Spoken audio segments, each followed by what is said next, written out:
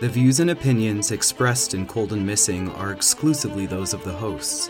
All parties mentioned are considered innocent until proven guilty in a court of law. Cold and Missing also contains adult themes and languages. Listener discretion is advised. I'm your host, Allie McLaughlin-Solkowski. And I'm your co-host, Eli Solkowski. And this is Cold and Missing, where we cover cold cases and missing person cases. Hello, everyone, and welcome back. Welcome back, everyone. I am Eli. And I'm Allie. And this is Cold and Missing. I think this is episode 48. It is, episode 48. You want to just take us right in? Yeah, let's get into it. Let's do it. So today I have for you a cold case, and just as a content warning at the top, this case does involve a young person. Today we are going to be talking about the cold case of Chance Douglas Smith, and this takes place in December of 2003 in Locust, North Carolina. But first, a little bit about Chance. Chance is 6 years old in 2003. He was born June 11th, 1997, and he would be 26 years old today. Chance was a kindergartner at Stanfield Elementary School, where he was recently named Student of the Week. As Student of the Week, there was a bulletin board with his picture and his favorite things listed. These are Chance's favorite things: the mountains, macaroni and cheese, rock music, Hardee's, zebras, the color orange, and playing outside.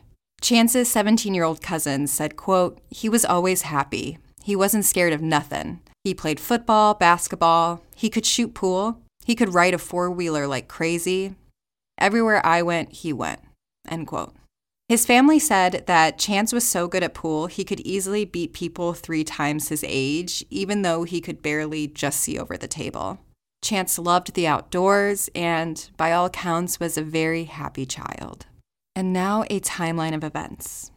On Saturday, December 13th, 2003, Chance is spending the weekend with his grandparents in Locust, North Carolina. Locust is a rural community with a population of around 3,000 at this time. It's about 20 minutes outside of Charlotte, North Carolina. Chance is playing outside with a family dog while his grandfather, Randall, worked on an engine. At one point, Randall stepped inside to grab something for the engine he was working on. At around 2:30 p.m., a neighbor reported that they saw Chance follow the family dog into the woods. Chance was a child that was comfortable in the woods, but he usually had an adult with him. When Randall comes back outside, Chance is gone. Randall says, quote, "I hollered, 'Chance?' He didn't answer. I took off down through the woods after him. 4 or 5 of my buddies started calling him too," end quote. Now, near Chance's grandparents' house, there were neighbors close by. So from this quote, I take it to mean that Randall did call some friends or neighbors to help search for Chance right around that 2:30 mark when Chance goes missing. After searching the woods, Randall's friends convince him to go back to the house and call police. So at 3:44, the family reports him missing. This is just over an hour after Chance was last seen walking into the woods. Very quickly, police, firefighters, and over 100 volunteers from the community, some reports even say it was around 150, they all spring into action to search for Chance. They have volunteers with dogs, and they even talk about launching a helicopter for an aerial search, but the weather doesn't allow for this. More people start to show up to help search for Chance, but police organizers turn them away. Police tell them that they want to preserve the area as a possible crime scene, just in case. At this time, they have no evidence that a crime has occurred. A member of Chance's family, his name is Joe Proctor, says, quote, "You had a couple hundred people standing around doing nothing.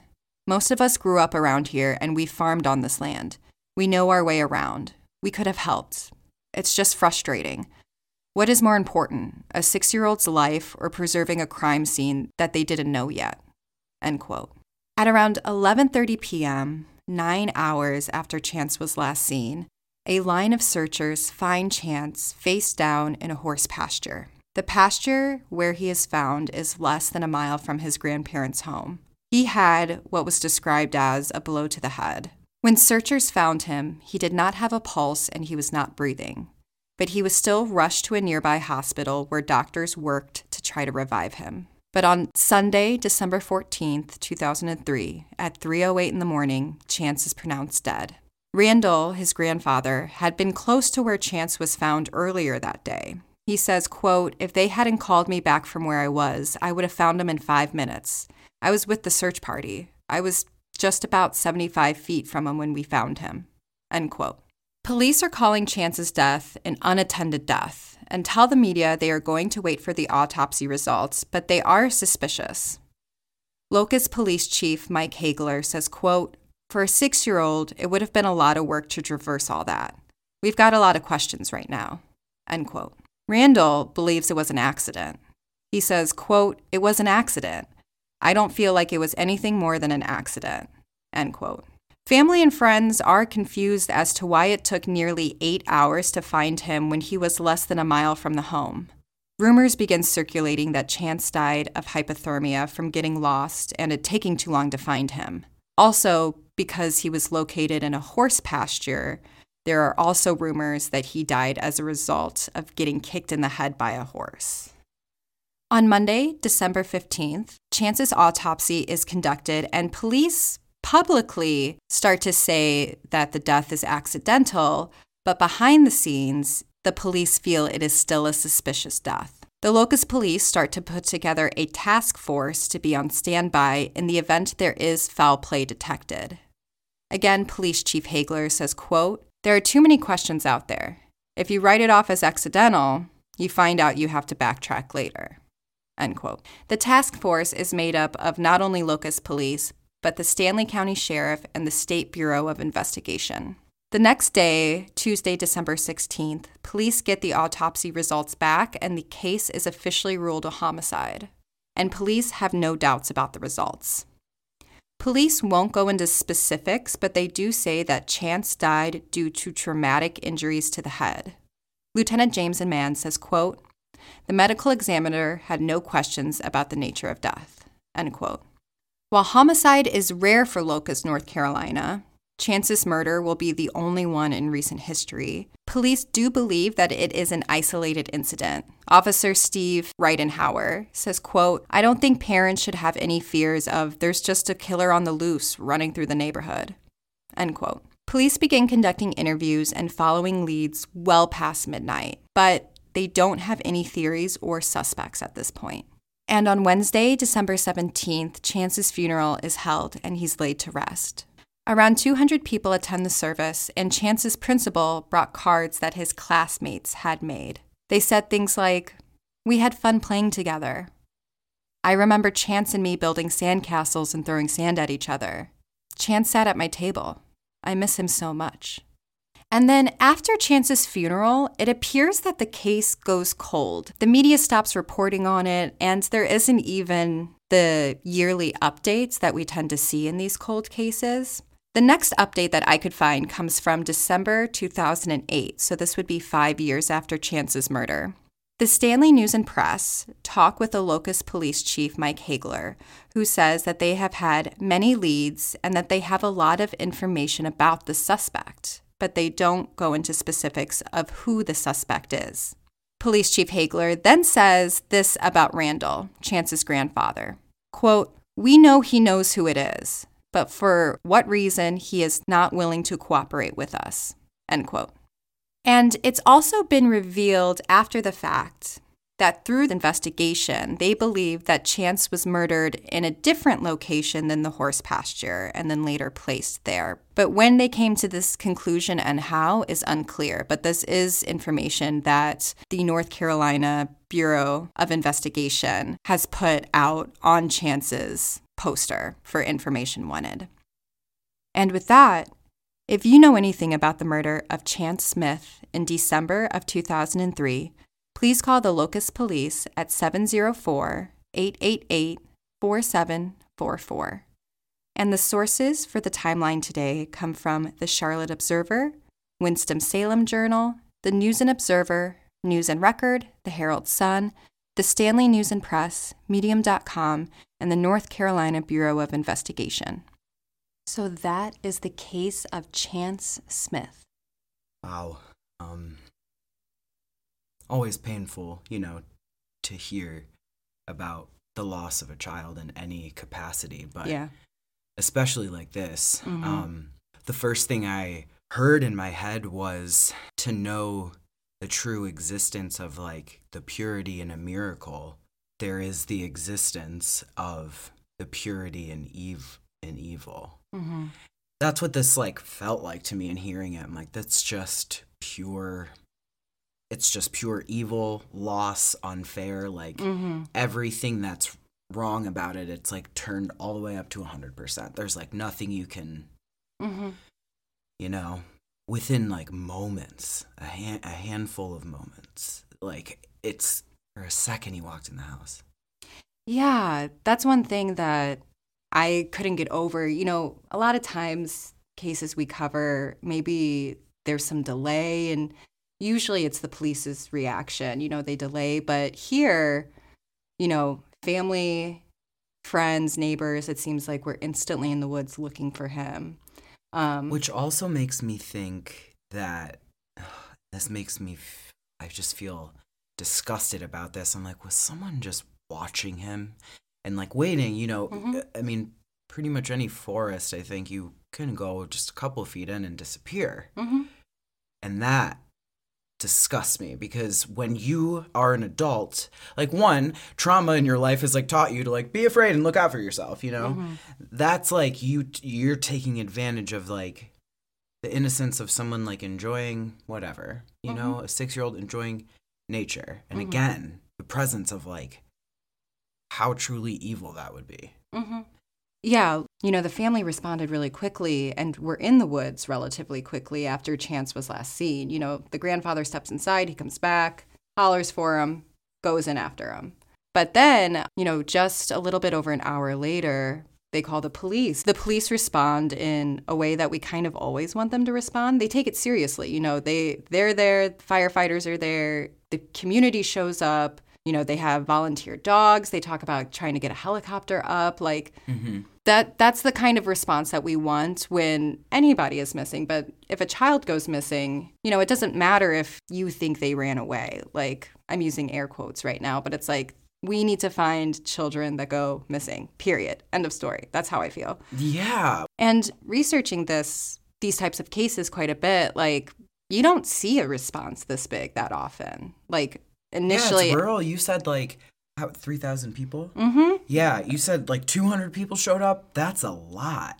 That's like even homebodies that were like, it's time. I've seen him out my window or whatever. You know, like those people like know him. And you know, the police also kind of take it a step further in the beginning, and they start turning people away, just like, you know, there's too many people. We don't want to destroy a potential crime scene. Can I ask your opinion on something? Sure.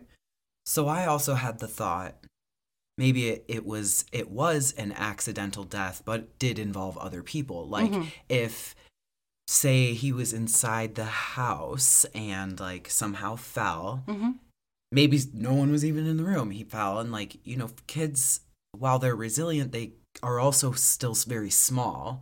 You fall from high enough up, say a flight of stairs, hit the back of your head. Yes, you can die on impact. An adult walks in the room, sees it, thinks what exactly the response is, you know, does like a very random thing in like, I mean, it wouldn't be my first response, but we have seen things like this before, you know, where people just are like, I want to take care of the mess. I want to hide it.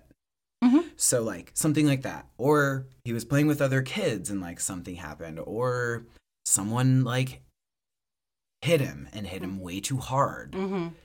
Or yeah, you know, something like that. I guess I was wondering, did you think that was a possibility?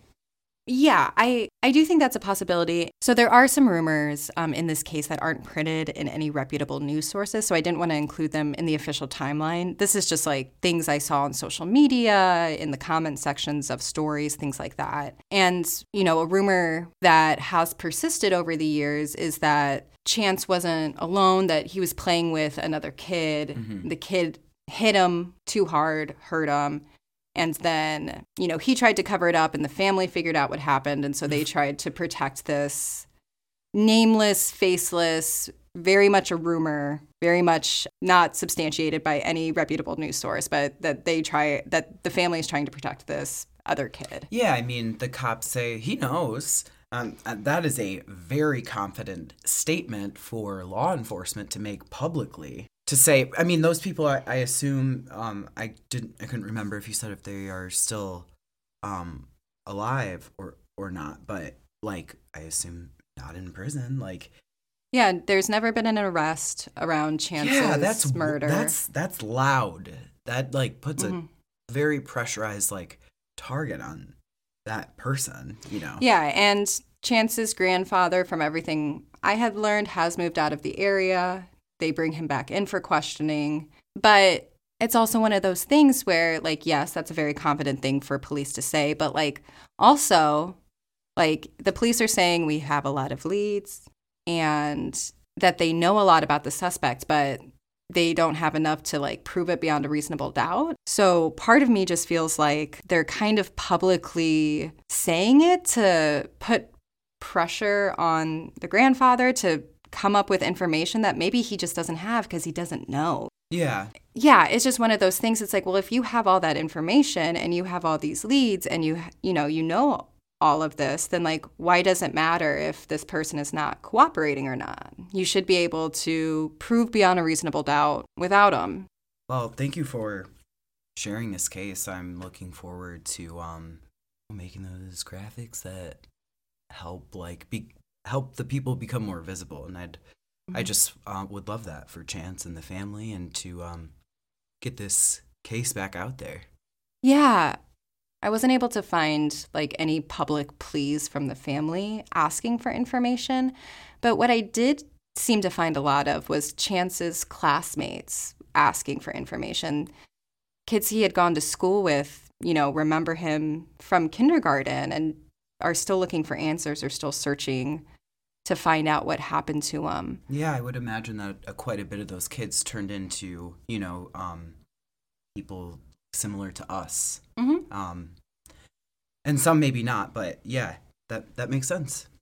So if you know anything about the murder of Chance Smith in December of 2003, please call the Locust Police at 704-888-4744.